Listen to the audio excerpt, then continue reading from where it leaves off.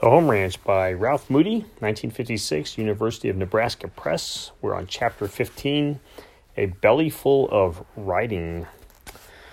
Lord God, you knit us together in our mother's womb.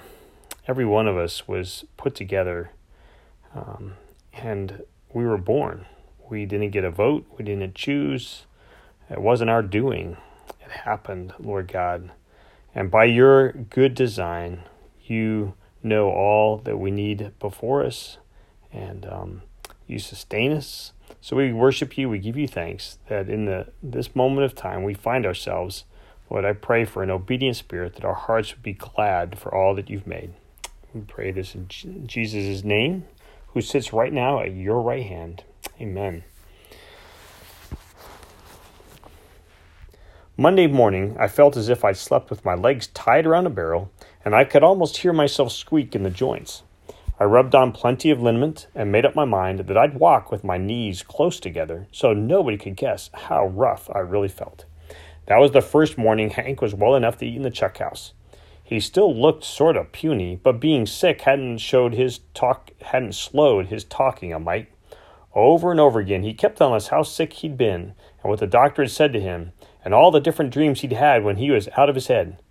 "Yes, sir, by doggies," he shouted. "I seen them pearly gates a-swinging open, and old Peter—" "Speaking about gates," Mr. Bent cut in on him, "you reckon you're stout enough to open and close a gate today?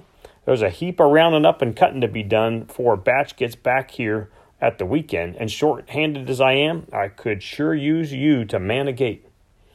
Hank tried his best to cough and said weakly, "By doggies, I don't know if I can make it, Watt. I'm feeling mighty poorly. But with you being short-handed, I'll try my best to get out and around." "Reckon that would be a good idea," Mr. Bent told him. "I'll want you at the corrals right after dinner." There was a tone in Mr. Bent's voice that I hadn't heard before, and he didn't speak again until we were out at the horse corral. Then he told Ned and me, "Get your saddles on your best horses, boys. We'll start at the north end and sweep everything this way. For the week's out, we're going to put every critter on the home place through the corrals. Batch wants everything booked, the young stock put up to the mountains, and 120 head of trade stock cut out and ready by Sunday. We'll round up forenoons and cut after dinner." The sun was just rising when Mr. Bent, Ned, and I reined onto the north trail at a good sharp canter, and we didn't slack off till we reached the north fence, 7 miles from the buildings. And when he said we were going to sweep the cattle, he'd used just the right word. On open range, where a steer can be seen for a mile, cattle can be rounded up and driven in big herds. But in brush country, they have to be swept out of each canyon, draw, or hollow, the way a woman sweeps out the rooms of her house. And you have to sweep around every thicket and clump of scrub oak the way she sweeps around the furniture. We started with the canyons in the far northwest corner of the home ranch, right up against the front range of the Rockies. Mr. Bent did the planning and bossing, but he did an awful lot of the riding, too. And he put his sorrel down canyon sides that looked too steep and rocky for a mountain goat. We worked every canyon separately, with Ned on one side, me on the other, and Mr. Bent all over it. He was always bringing out cattle we'd missed, but he never blamed us, and he never shouted.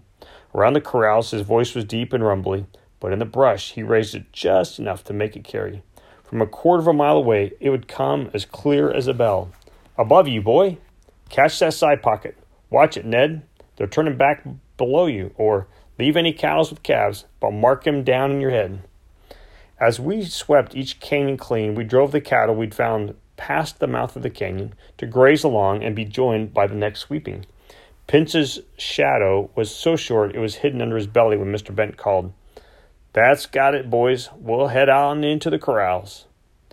Outside of Borders, Mr. Bent hadn't said anything to me all forenoon. But when he had the herd lined out and moving toward the corrals, so outside of orders, Mr. Bent hadn't said anything. He slowed his horse as he rode by me and said, "'Pears like Hazel done a pretty good job of learning you to find cattle in brush country." "Yes, sir. She's a good teacher," I said, and he rode on. It was nearly 4 o'clock when we brought that first sweeping into the corrals, but Mr. Bent must have planned it that way. As soon as the gate was closed, he said, "Better get washed up and into the chuck house, boys. Grub's on the table." Then he looked at me and said, "Eat hearty. You've still got a big day's work ahead." I don't think I looked up from my plate once during dinner. I was too busy eating and thinking about the day's work that was ahead of me. I knew what it would be and had trouble to keep from being afraid of it. There was every kind of cattle in the sweeping we'd brought in, and the only cutting horse on the place was in my string. I ate enough, but I didn't stuff.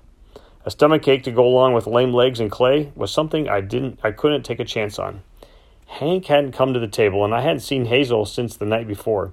But when Jenny brought in the pie, Mr. Bent said, "Tell Hazel to fetch the herd book and a pencil out to the corral, and tell Hank I'm ready for some gate tending. Getting his legs under him won't do him no hurt. I might work a little of the wind out of him, so as we can eat a meal of victuals in peace."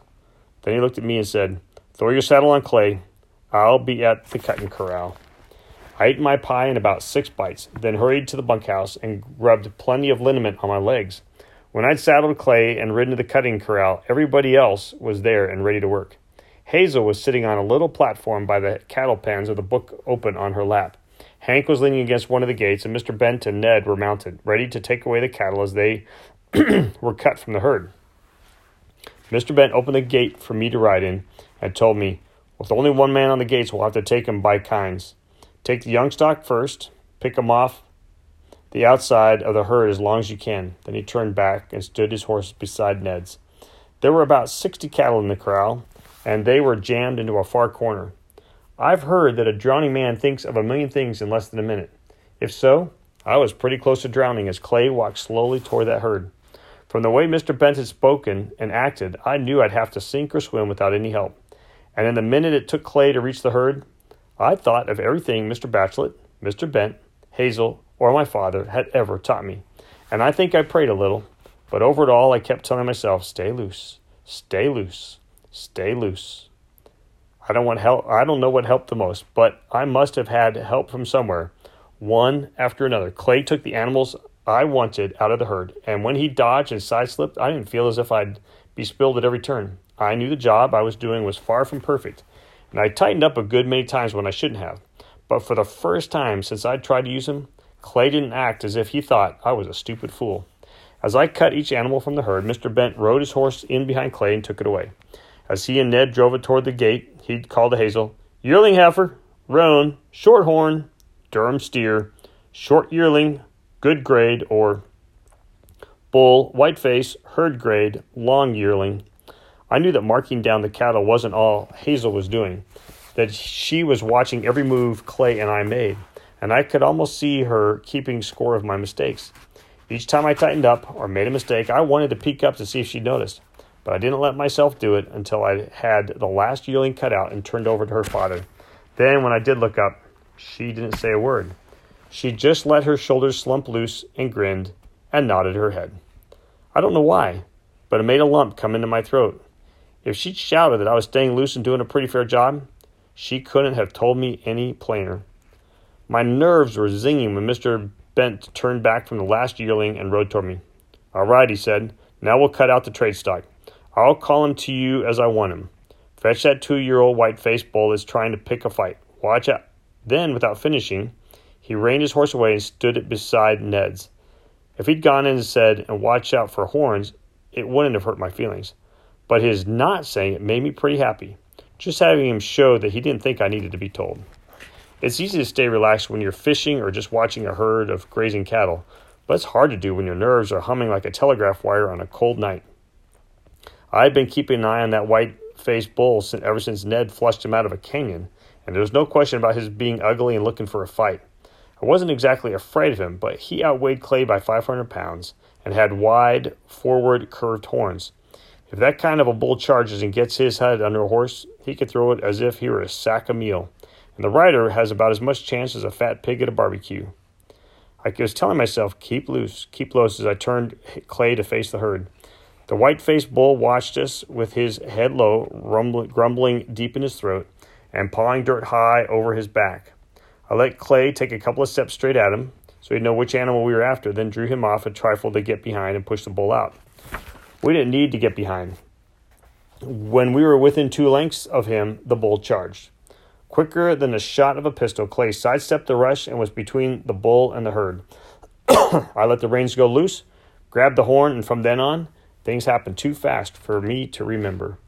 I do know that the bull charged us at least a dozen times, and that Clay used his own body to twist him and turn him the way a matador uses his cape in bullfighting. And I know one other thing, that for the first time I ever really got that feeling Mr. Bent had told me about, the one about dancing with your best girl. I never knew a horse could whirl, weave, twist, and bounce away as fast as Clay did with that charging bull, but my muscles stayed loose and the saddle stayed under my bottom all the way. I was getting just a little bit dizzy when Clay yanked the bull around in a turn that was shorter than his own body.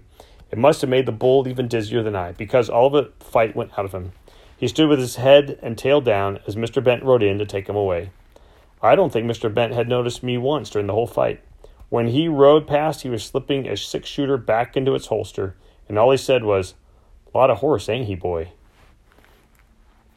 I was proud to have my voice steady when I said back, "Yes, sir, an awful lot. What animal do you want now?" I don't know whether Mr. Bent picked that bull on his first call just to get him out of the herd, or if he did it to let me find out that I'd really got the hang of Clay, and maybe of myself a little bit. Whichever way he intended it, it worked the second way. From then on, I never had to tell myself to stay loose in the saddle, and I was never afraid again. It was in that fight with the bull that the first real understanding began between Clay and me. One after another, Mr. Bent called for the cattle he wanted, and as we brought them out, he called the description to Hazel. I didn't look up at her until the last of the trading cattle had been cut out of the herd, and then she just grinned and nodded. The sun was nearly 2 hours from setting when we began cutting out the brood cows that would be turned back to pasture after the sweep was finished. Most of them were beginning to be heavy with calf, and the job of cutting them away from the herd was easy. Now that Clay and I understood each other better, we were about half through the cutting when Kenny came riding to the corral gate on his donkey. He called something, and I heard Mr. Bent call back, "Tell her to get the grub on the fire. We'll be through a lot earlier than I reckoned on." I glanced up at Hazel while they were talking, and she pointed back and forth between herself and me, then at her father. I guessed that she wanted me to ask him if we could go and practice when we were finished with the cattle. After his having told me he'd give me a belly full of riding, I didn't like to ask, but Hazel kept motioning. So when I brought the last cow out of the corner, I asked, would it be all right for Hazel and me to practice horses a little while after supper? Mr. Bent's face had been serious all day, but when I asked him, it brightened up, and he said, betcha my life, boy." He started to ride away, then turned back and said quietly, "Reckon you'd best stop it before we eat. Hazel's mom might not cotton to her going out after supper." "Oh, reckon you'd best do it before we eat. Hazel's mom might not cotton to her going out after supper. If I was you, I don't reckon I'd say much about this trick riding business around the house.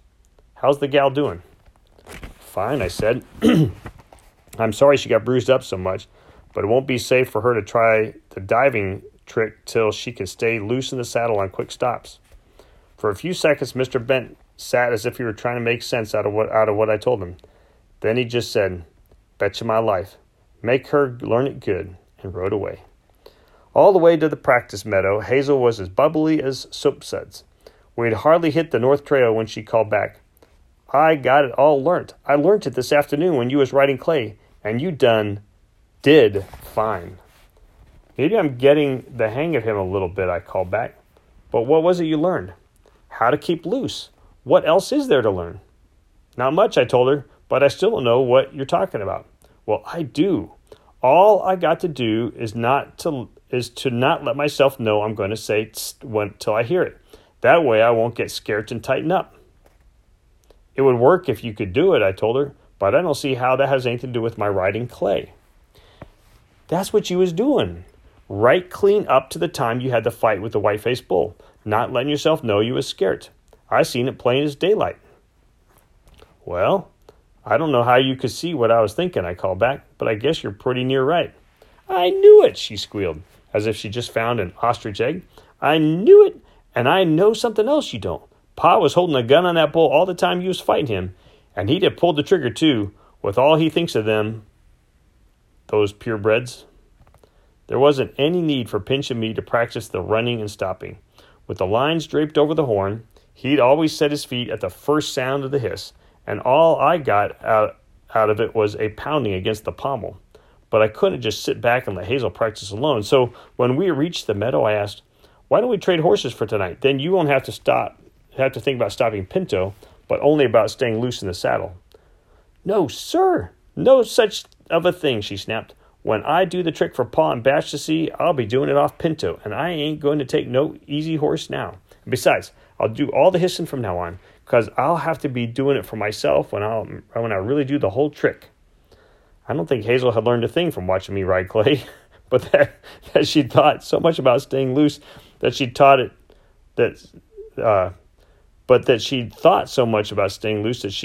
to her muscles. However, it worked.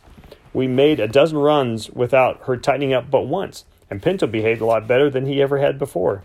That was as much as I'd let her do, because I didn't want her to get bruised any more than she had to, and I didn't want her father to tell me again that he'd give me a belly full of riding. Good stuff. I love you.